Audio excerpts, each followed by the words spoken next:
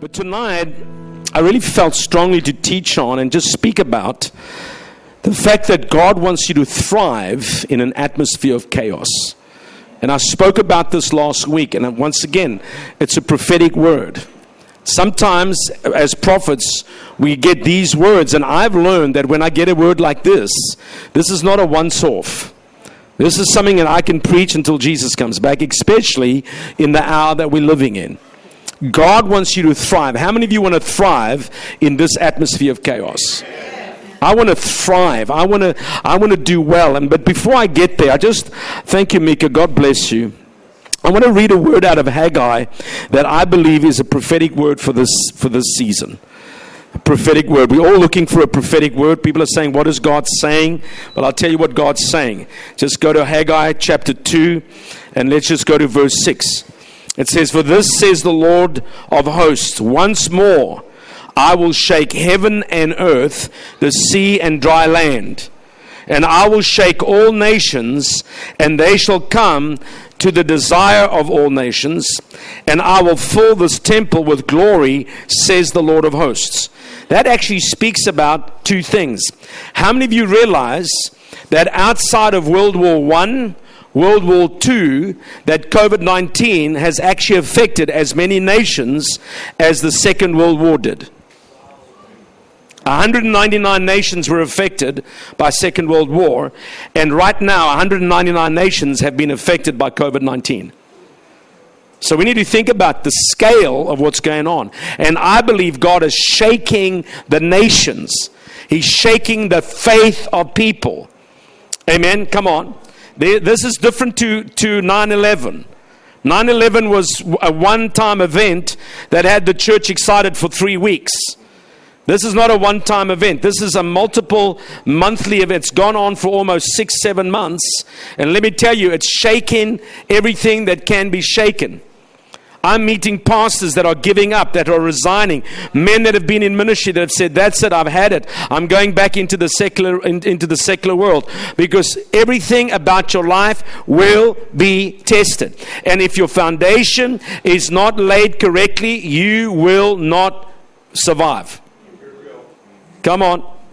You can't just be a happy, clappy Christian coming to church and not understanding the fact that God wants your foundations to be strong. And then in the same verse, he says this. He says, "And I will fill this temple with glory." In the next breath, I believe God is saying we will come into the greatest season of revival. Revival will come to the nations. Revival is already happening in different countries around the world. There's great outpourings happening in certain nations that you wouldn't even think anything could happen. But let me assure you that God wants His bride to thrive in this atmosphere of chaos. And so let's go straight into the word, because I've got to. So you can go and look at that. The silver is mine, the gold is mine. The glory of the latter temple shall be greater than the former. The church is going to shine. The church is going to come alive. And I was just thinking about this during worship. I felt, well, the word I have for Jay and Gretchen, because I really want to give them a word, and the word I have for you is this. And it's not like, well, you're going to go and find this, and you're going to go and get a house, and you're going to go. The word that I have for you is God says, not only will you have a breakthrough anointing on your life, but you'll cause an earthquake in the lives of people as you meet them because of their lack of faith, and the fact that you've stood by faith is going to be something that God's going to use through you to actually expose the faithfulness, the faithlessness in the lives of people. Hallelujah. It's like you carry a plumb line in your spirit. You carry a plumb line. You like Mr. Tester. And I'm going to test the faith of this guy, and we're going to test the faith of this church, and we're going to test the faith, because there's a lot of people coming out of the woodwork, and they can quote scripture, brother, but let me tell you right now, their foundations are going to be tested, and you're going to be one of those men and women in this season that's going to test the foundation of men's hearts. This is not about, we think, Christianity is just, week to week. This is about eternity. This is not about Sunday morning membership. You've got to get it right. Some of you have been running back and forth. You're in the world. You're shacking up with your boyfriend, with your girlfriend. You're doing this stuff out there in the world. And God says, you know what? I'm going to test your foundation. You're going to have to stand in this season. Amen. Come on. Last night there was a lady here. I invited her to come to Jesus. You know what she said to me? She said, I've got too many deities. I can't fall in love with Jesus. That means I'm going to have to leave all my deities. She was in the building. And I just said, God bless you. Good night. Thank you very much. Because I'm not going to spend time with unproductive seed. I'm looking for productive seed. And we've spent too much time with unproductive people. And the majority of the people that are hungry has had to suffer for the majority, for the minority. The small minority of people. This morning I met another woman. I heard her speak about Jesus, about my Jesus, my King. And so I went up to them and I said, it's so nice to hear about Jesus. And as she started to speak, I realized how deceived she was. Because once again, they want to use Jesus as the get out of a jail card, but they don't love Jesus enough to give up on Buddhism. So we got to get it right. And so I believe in this season, God is shaking some stuff. And we're going to be shaken in this season. Let me tell you, your faith is going to be shaken. Your vision is going to be shaken. Your commitment is going to be shaken. Your covenant is going to be shaken. Your relationship. We know in our marriage, I want to be transparent. The first 12 years of my marriage to my wife, my marriage was shaken to the core because my principles and my roots and my foundation was built on my mindset and my heart and my emotion. And I want to tell you, you can ask my wife, God shook my little foundation right off its little stand. And God said, you've got to rebuild this thing because you're not building on my principles. Is that okay? I just want to be sure that we all understand, because I have people following me around the world just to get a word. I'm not into groupies and all sorts of stuff. So if you want to get a word and you think I'm just one of those guys going to give you a nice word, you are mistaken. Do you understand what I'm saying? The prophecy and the prophets that God's raising up in this season are not for the faint-hearted. There's an Elijah anointing resting on the prophets in the nation. And you got to be very careful that when you come to prophetic meetings, that you just think somebody's just going to give you a nice word and you're going to feel good and it's who we're going to marry and who we're going to do. You can't do that anymore. You cannot proselyte or prostitute the anointing. God is shaking some things, and I'm telling you, God is moving on the earth and He's bringing people back into the fire of purity. There's a purity movement. We went ballistic and we spoke against the holiness movement. Let me tell you, the church has got to get holy. We've got to get back to purity and holiness and righteousness and separate. You know, I saw something today that I had to write something about it, about the people that are actually filming Chosen. And they were saying, and I love Chosen, I've been watching it. They were saying Happy Halloween and on their Facebook. And so I had to write to them and say, how are you, a group of people speaking about Jesus, and in the same breath, you wishing people Halloween? Are you just a nominal group of Christians wanting to make another movie so you can make some money? Come on, man, we've got to call this stuff out. And so I want to just say that, I don't know why I'm speaking that tonight, but we've got to get sober. We are in the season of the 10 virgins. And that's not in my notes tonight, but I want to tell you, I need to probably speak into it. We are in the season prophetically of the 10 virgins. And you know how many virgins slept? All of them fell asleep. But the virgins, before they fell asleep, made sure their lamps were trimmed. You've got to be sure your lamp's trimmed. You've got oil in your lamp. Your wicks are trimmed. You're ready. You're watching. You're waiting for your bridegroom, because the hour draws near. So we have to be sober. Amen. Have a kingdom mindset. And so tonight, all of creation, and I think I spoke about this the other night, I can't remember, but Romans 8:19 says all of creation groans, say groans, for the manifestation of the sons of glory. All of creation, all of the nature, all of the things around us groans for the manifestations of the sons of glory. And let me tell you right now, your environment should be changing dramatically. Because you are changing the environment. You are creating an ecosystem of God's glory. Amen. Come on. You know, I meet people that are Christians and I'll say, how you doing? You ain't going to touch your environment. How you doing? I'm telling you right, you're not an asset. We've got to become an asset. So because if you're not changing your environment is changing you. Your environment will affect how you think. Remember what I said the other night? There are spiritual laws. There are principalities and powers. And you know, even this morning we went somewhere and I didn't put my safety belt on. But when I drove out of the parking, I stopped the vehicle and I said to Dee, the devil is a legalist. So I put my safety belt on. You know what that means? I know that if I drove out of that parking lot, somebody would have pulled me over and fined me, because that's the law of the country. Amen? Come on. The same thing happens in the spiritual realm. When we are not observant, when we are not attentive, the enemy is. So you've got to think about, how do I change my environment? You and I have got to be courageous. We've got to be courageous. And tonight I want to show you a moment, just a little moment in the life of David as he changes an environment. He creates an ecosystem of God's glory to land in the valley. Amen? Just one little guy. What am I trying to tell you tonight? This is what I'm saying. God wants you to thrive in an environment or an atmosphere of chaos. He wants you to be the ones that come with the answers. You the guys that are excited. You the people that have the faith. You the people that have the vision. Amen. Come on. And so the sky is not falling. How many of you remember that story? The sky is falling. Donkey, what was his name? It was in Winnie the Pooh. Chicken Little. Winnie the Pooh, whoever. The sky is falling. And you see, and God says, you know what, if that's your language, you will never, ever, ever change the environment.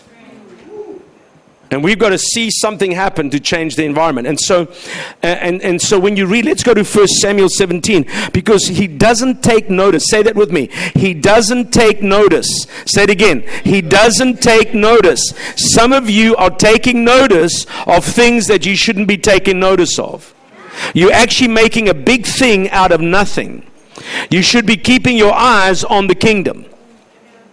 But David, when he arrives in the scene, and we all know 1 Samuel 17 from verse 1 right through until the end of the chapter is really about when David comes into the valley, and he is invited, well, he's actually asked by his father to go and bring his brothers some cheese and biscuits and some figs and some food, and he comes onto the battlefield, and he looks around, and let me tell you, there was a lot of chaos. And I'll read you a couple of scriptures. But he doesn't take notice of the chaos. Listen to what David does. He chooses to meditate on what God has already done and is doing through him. Can I just say this to you? You've got to start taking notice of what God's doing through you and in you and around you. You've got to take notice of what God's already done in you. God has put some amazing principles and authority in you. He has reinforced you. He has called you a son. He's called you a daughter.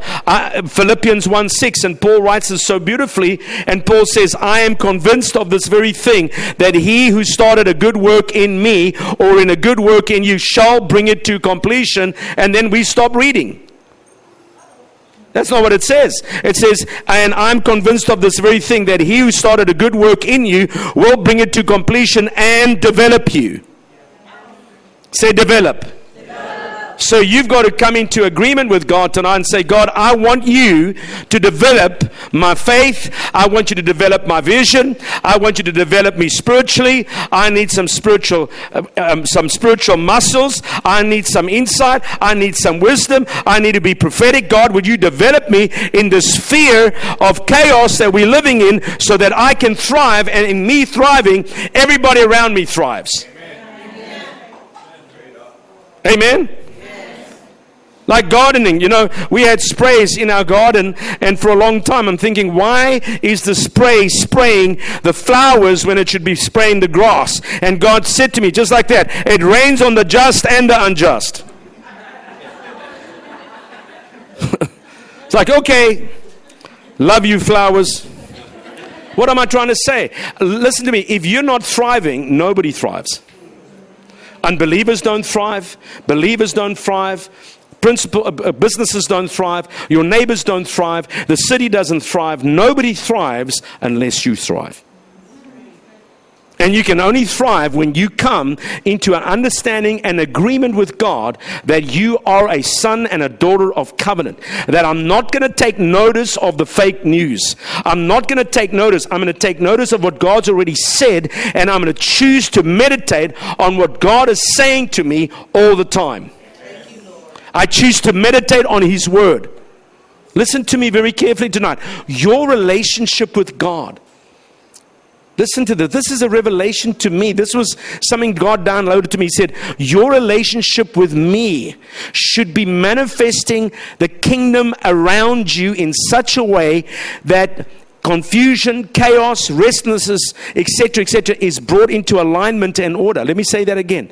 Your relationship with me, God is saying, should be manifesting around you in such a way chaos, confusion, restlessness, etc., is brought into alignment and order. My relationship with God should be manifesting around me. People shouldn't be thinking, I wonder if they go to church. They should know that I'm in relationship with God, because my relationship is manifesting. Is that making sense? My relationship with D does manifest every day. How? Through kindness, mercy, grace, politeness, good behavior. Because of our covenant, I'm in covenant. There's grace, there's mercy, there's generosity. Amen. Come on. Your relationship with your family ought to manifest some great stuff. Or do you meet with people in your family, they're always abusive? They always abuse you and misuse you, and there's fighting and screaming. Is that the type of manifestation that you want when people see your family? What do they actually see? When people meet us, because we're part of the family of God, they should see the manifest presence of God. I'm from another family. I'm from another bloodline. Amen. Come on. I'm no longer part of the bloodline of my natural father. I'm now part of the bloodline of my spiritual father. And whatever's running through his veins is running through my veins. And so that means that the fruit of the Spirit is evident. And so when David arrived there, he didn't take notice. So let's go to 1 Samuel 17. And I'm just going to read a couple of verses here from verse 8. It says that Goliath, that says, then he stood and cried out to the armies of Israel, speaking about this man called Goliath. And he said to them, why have you come out to line up for battle? Am I not a Philistine, and you the servants of Saul? Choose a man for yourselves and let him come down to me. If he is able to fight with me and kill me, then we'll be your servants. But if I prevail against him and kill him, then you shall be our servants and serve us. And the Philistine said, I defy the armies of Israel this day. Give me a man that we may fight together. Verse 11 is very important. It says, when Saul and all Israel heard these words of the Philistine, they were dismayed and greatly afraid. What is wrong with that verse right there? Verse not just afraid, no. When Saul and all Israel heard these words of the Philistine, they were dismayed and greatly afraid. Can I tell you what was wrong with that verse? They were in covenant with God, number one. Number two, they were in relationship with God. They should not have been dismayed or afraid because of their relationship, because of their history with God. They had known about coming out of Egypt. Amen. Come on. They must have been told story after story after story through generations. They should have known better, Jesse. Your relationship with God does not bring you into a place of anxiety. Are you hearing me? Yes. You should know, it says, my people who know their God will do great exploits. How many of you know God? Please put your hand up. Both hands, both feet. I know God. I'm in relationship with God. I'm in covenant with God. I know my God. I'm in relationship. I know Jesus. Jesus is on the inside of me. So when I look at this, it's crazy. It says, now David was the son of an Ephraite of Bethlehem, whose name was Jesse. Hallelujah. And who had 8 sons. And it says the 3 oldest sons of Jesse had gone to follow Saul to the battle. The names of the 3 sons who went to the battle was Eliab and Amminadab and Shammah. David was the youngest, and the 3 oldest followed Saul. But David occasionally went and returned from Saul to feed his father's sheep at Bethlehem. And the Philistine drew near and presented himself 40 days. Can you imagine? Every day for 40 days, the same voice, the same defying, the same voice in your face every day. And some of you have those experiences. Maybe it's a friend, maybe it's sickness, maybe it's just the enemy trying to get in your head. And you've got to realize that God has given you an amazing power and authority, a legal authority over this thing. And listen to what David does, and we'll get there. I'm just laying foundation. Then Jesse said to his son David, take now for your brothers an ephod of the dried grain and these 10 loaves, and run to your brothers at the camp, and carry these 10 cheeses to the captain of their 1,000, and see how your brothers fare, and bring back news of them. So David rose early in the morning, left the sheep with the keeper, and took the things that went as Jesse had commanded. And it came into this camp, and as he came into the camp, as the army was going out to fight and shouting for the battle, for Israel and the Philistines had drawn up in battle array, army against army, and David left his supplies in the hand of the supply keeper, ran to the army, and came and greeted his brothers. Then as he was there with them, the Philistine of Gath, Goliath by name, coming out from the armies of the Philistines, he spoke according to the same words, and David heard them. In other words, David was privileged. Listen to me. The armies of Israel were greatly afraid, because when you read 23 and 24, let me read this again. It says here, verse 23, it says here, so David heard him, and all, verse 24, and all the men of Israel, when they saw the man, fled from him and was dreadfully afraid. Beginning, they were just afraid, and they were dreadful. What was that scripture? They were afraid and dismayed. Now they're fleeing from the dude. Do you understand what I'm saying?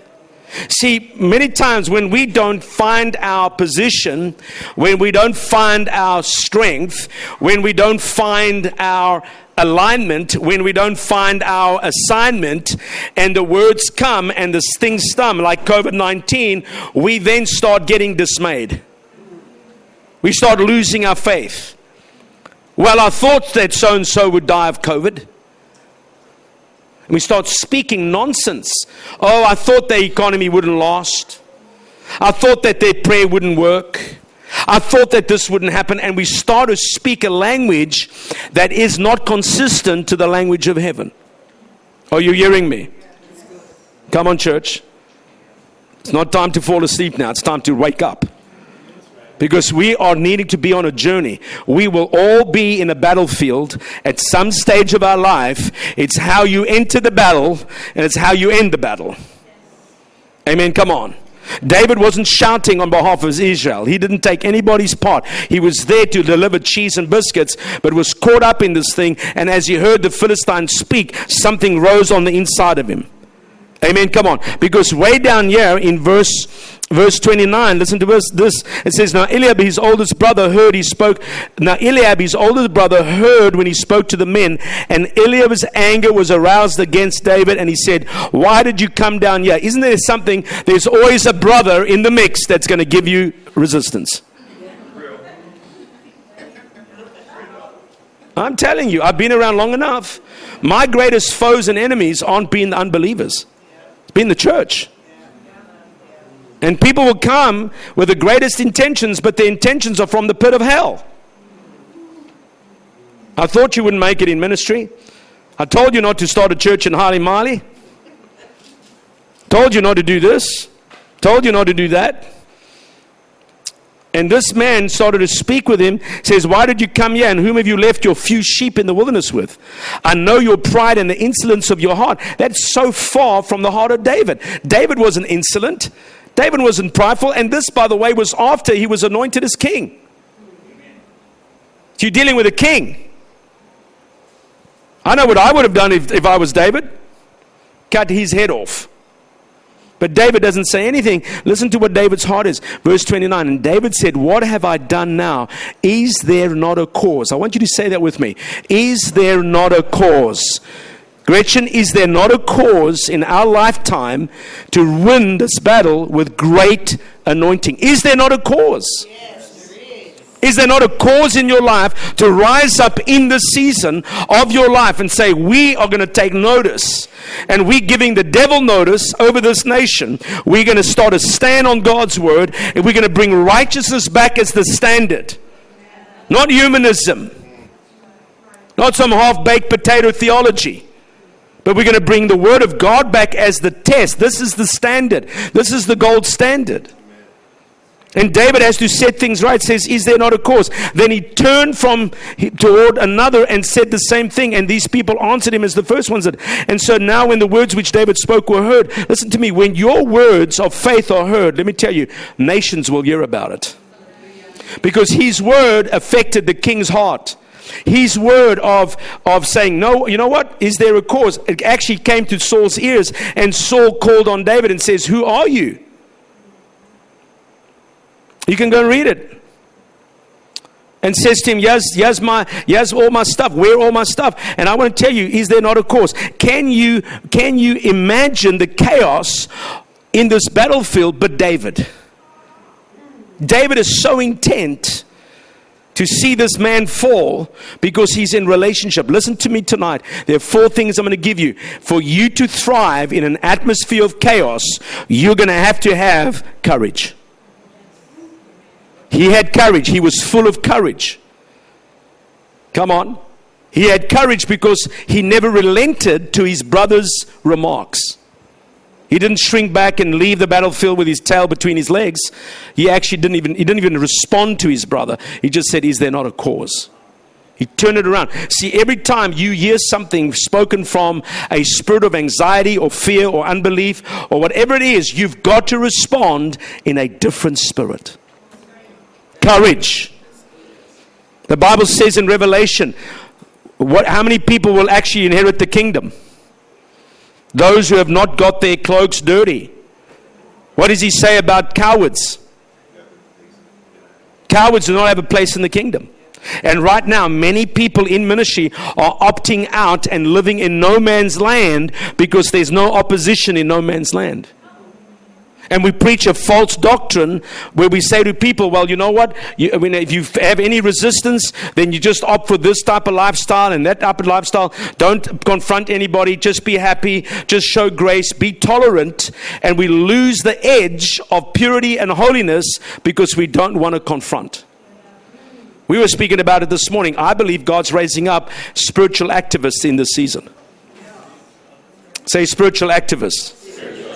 You're going to have to stand for righteousness. When you hear unrighteous speech, you're going to say, no, that's not the word of the Lord. Amen. Come on. I've been doing it. And I don't care anymore. I used to care a lot. There's no worries anymore. You see the worry in my eye? It's gone.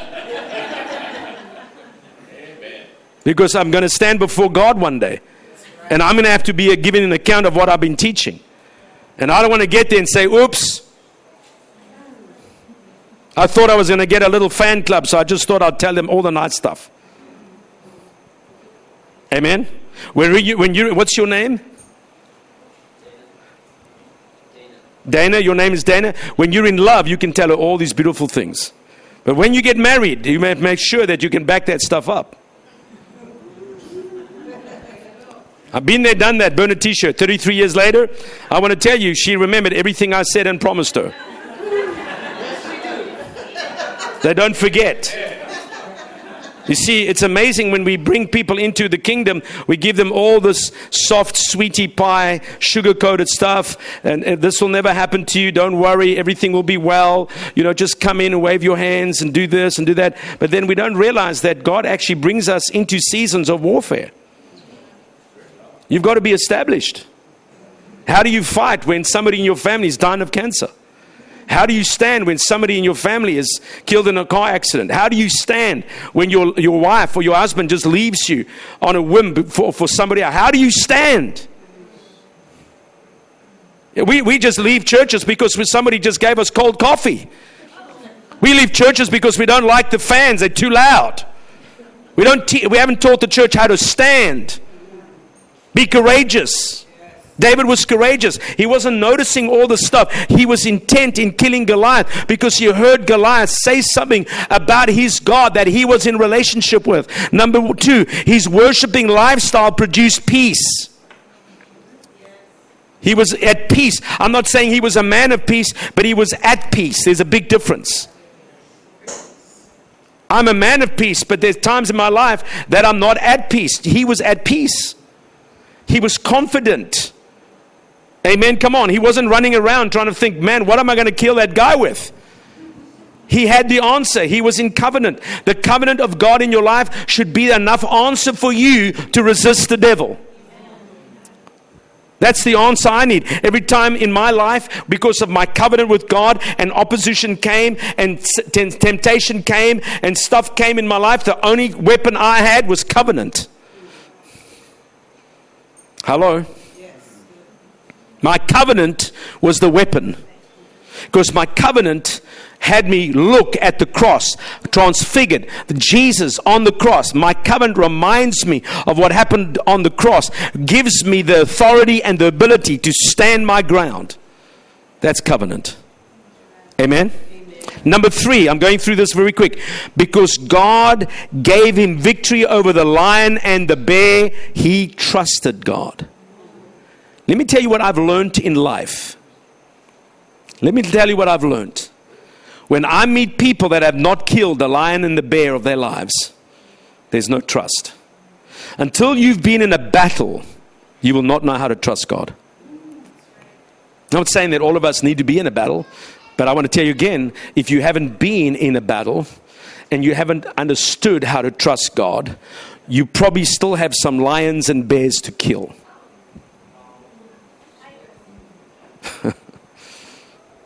Some of you are trying to take on your Goliath and you haven't killed the bear and the lion yet. You haven't taken care of the issues in your life that torment you. But you want to take down Goliath. Forget about Goliath. Find the bear and the lion. Find the mouse and the raccoon. Find the rabbit and the ostrich. Kill that stuff before you try to attempt killing Goliath. Because in Goliath, killing Goliath, David could trust God. Why? Because he already killed the lion and the bear. Do you understand? So God's looking for a courageous people. Is this making sense? Yes. Are you courageous? Yes. Come on, that's the very half-hearted. Are you courageous? Yes. Then act like it. That's right. Speak like you're courageous. Just it's not stuff you put on your bread. It's stuff that you have to live every day of your life. I have to be courageous. For my family, for my wife, for my grandchildren, for my grandchildren's grandchildren. I have to be courageous. Amen. Come on. Do you trust God? Yes. You sure? Yes. Also very half-hearted. Do you trust God? Yes. Let's get that faith moving in us. You have to trust God. Are you a man of peace? Do you have peace in the environment of war? Yes. Why? Because Jesus has already fought the fight. Amen. And so when I look at this, it's like, what is being produced in you? I want you to listen to my question. What is being produced in you in this season? What's being produced in you in this season? You know what God produced in me in this season? Faith. More faith. Abundant faith. Great courage. Great trust. Great peace. It's like, God, there was like things coming out of it's like I was a tree and there was like, things being produced in me. It's like, woo! I was happy with my little world. And then suddenly God says, okay, son, in this season, you've been producing more faith, more vision, more courage, more confidence, more zeal, more intimacy. I'm seeing things producing. So when you think about this season, Nestor, what's been produced in your life? What's been produced in you? Faith or fear? What's been produced in you? More vision? More excitement? What has been produced? Because right now, we're all under pressure. This morning when my ministry that we bought our tickets. We were so excited to go to Belgium and Portugal and England. Today, cancelled. Something rose up inside of me. I was like, that thing needs to die now in Jesus' name. I'm tired of wearing this thing over my mouth. I'm tired of hearing COVID-19. I'm tired of it. Amen. Come on, you've got to draw a line in the sand and be a little aggressive. Otherwise, we just walk around bowed down by all sorts of demonic policies that have been inscripted and written, and we don't even know it's written. And demonic men and uncouth men and ungodly men are rewriting stuff in their legislation to keep you complicit. I'm tired of it. Because you know what happens in my world? A man or a woman that could have been born again and led to Jesus will even go to hell before I get there. See, that's how I think. Somebody that could have been healed and set free and led into relationship with Jesus could now go to hell because I can't get there. See, that's how we people think. We think kingdom. And so I was like, God, what is it? God said, I'll tell you what. I will multiply and multiply and build by what you need to be doing in the kingdom. This is just a season.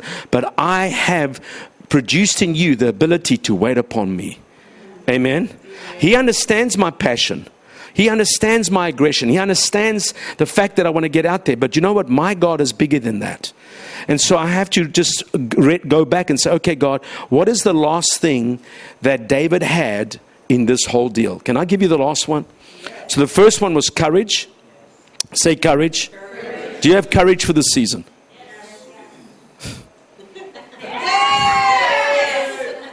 And let me ask you again, do you have courage for the season? Yes. Do you have peace in the season? Yes. Do you trust God through the season? Yes. And let me give you the last one. You see, that was awesome.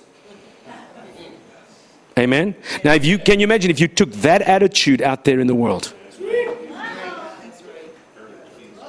The last characteristic is found in Philippians 4. Listen to this.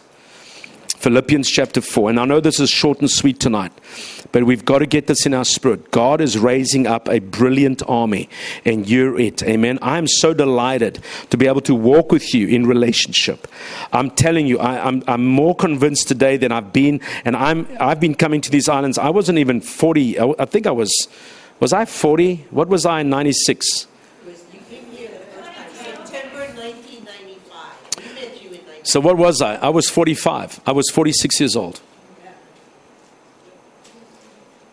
No, it's more than that. I was probably 36 years old. Yeah, I was 36. 1995, I was 35. Woo! Man, I still feel like I'm 35. Amen. Come on, brother. Tell me something nice. Hallelujah.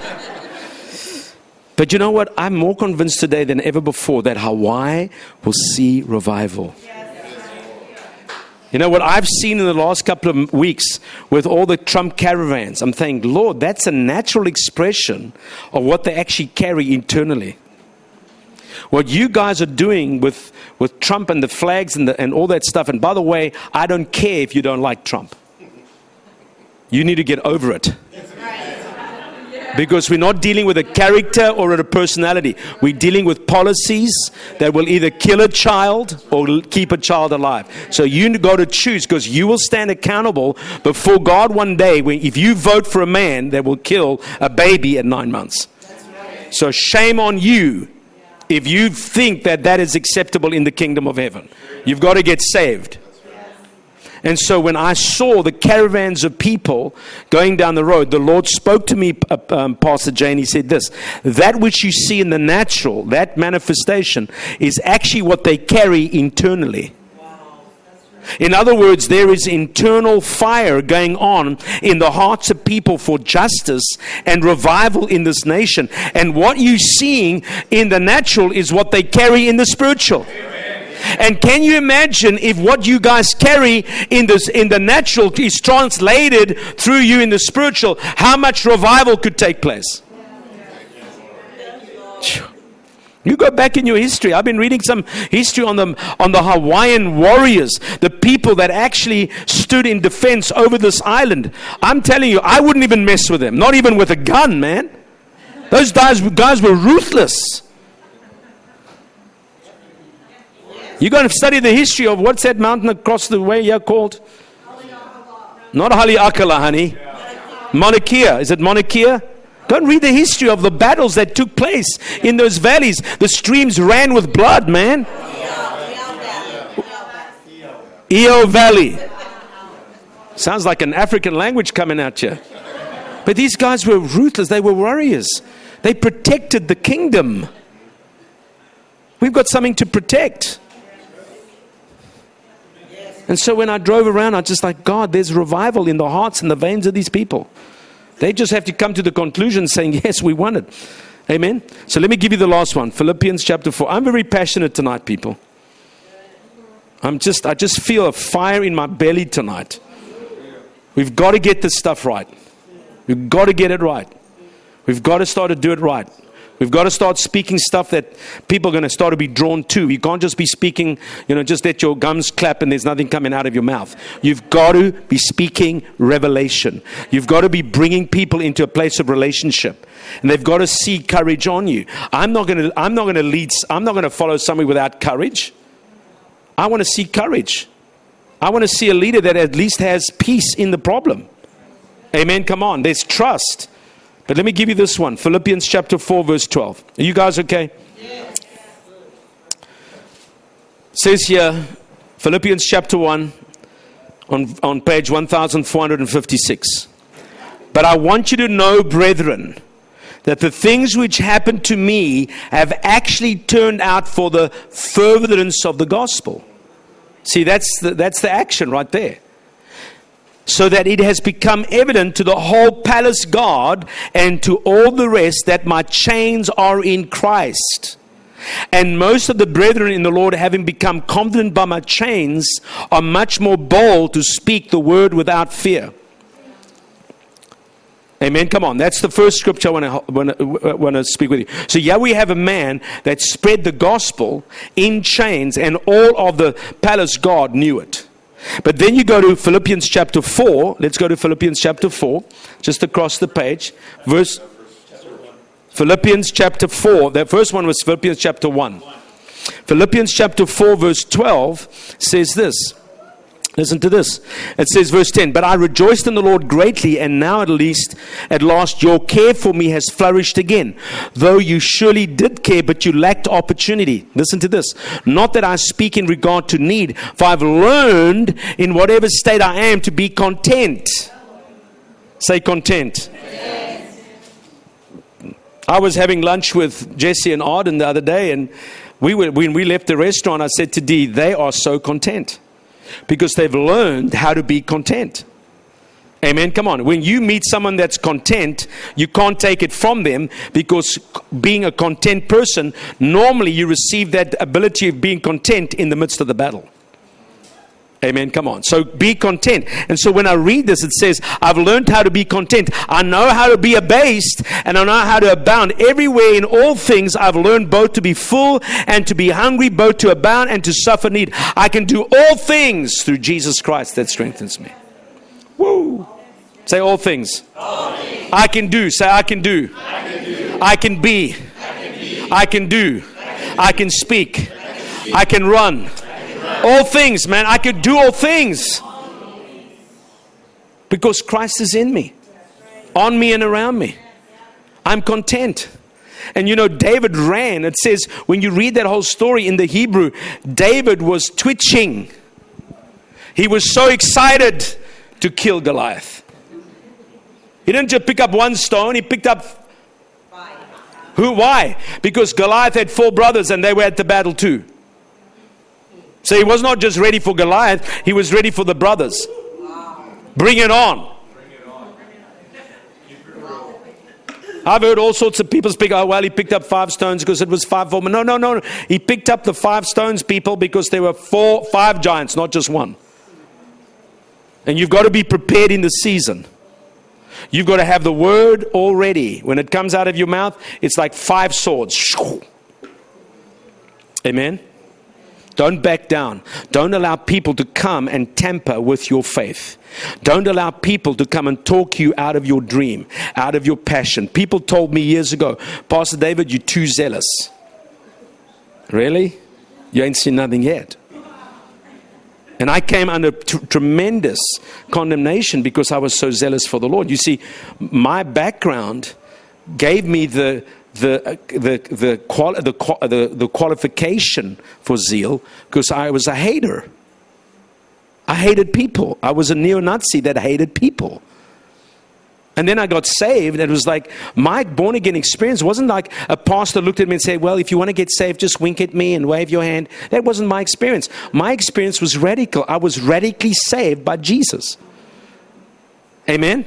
I didn't come to church because my parents went to church and I sat there. Now I was a Christian through generations. No, I got radically saved by Jesus.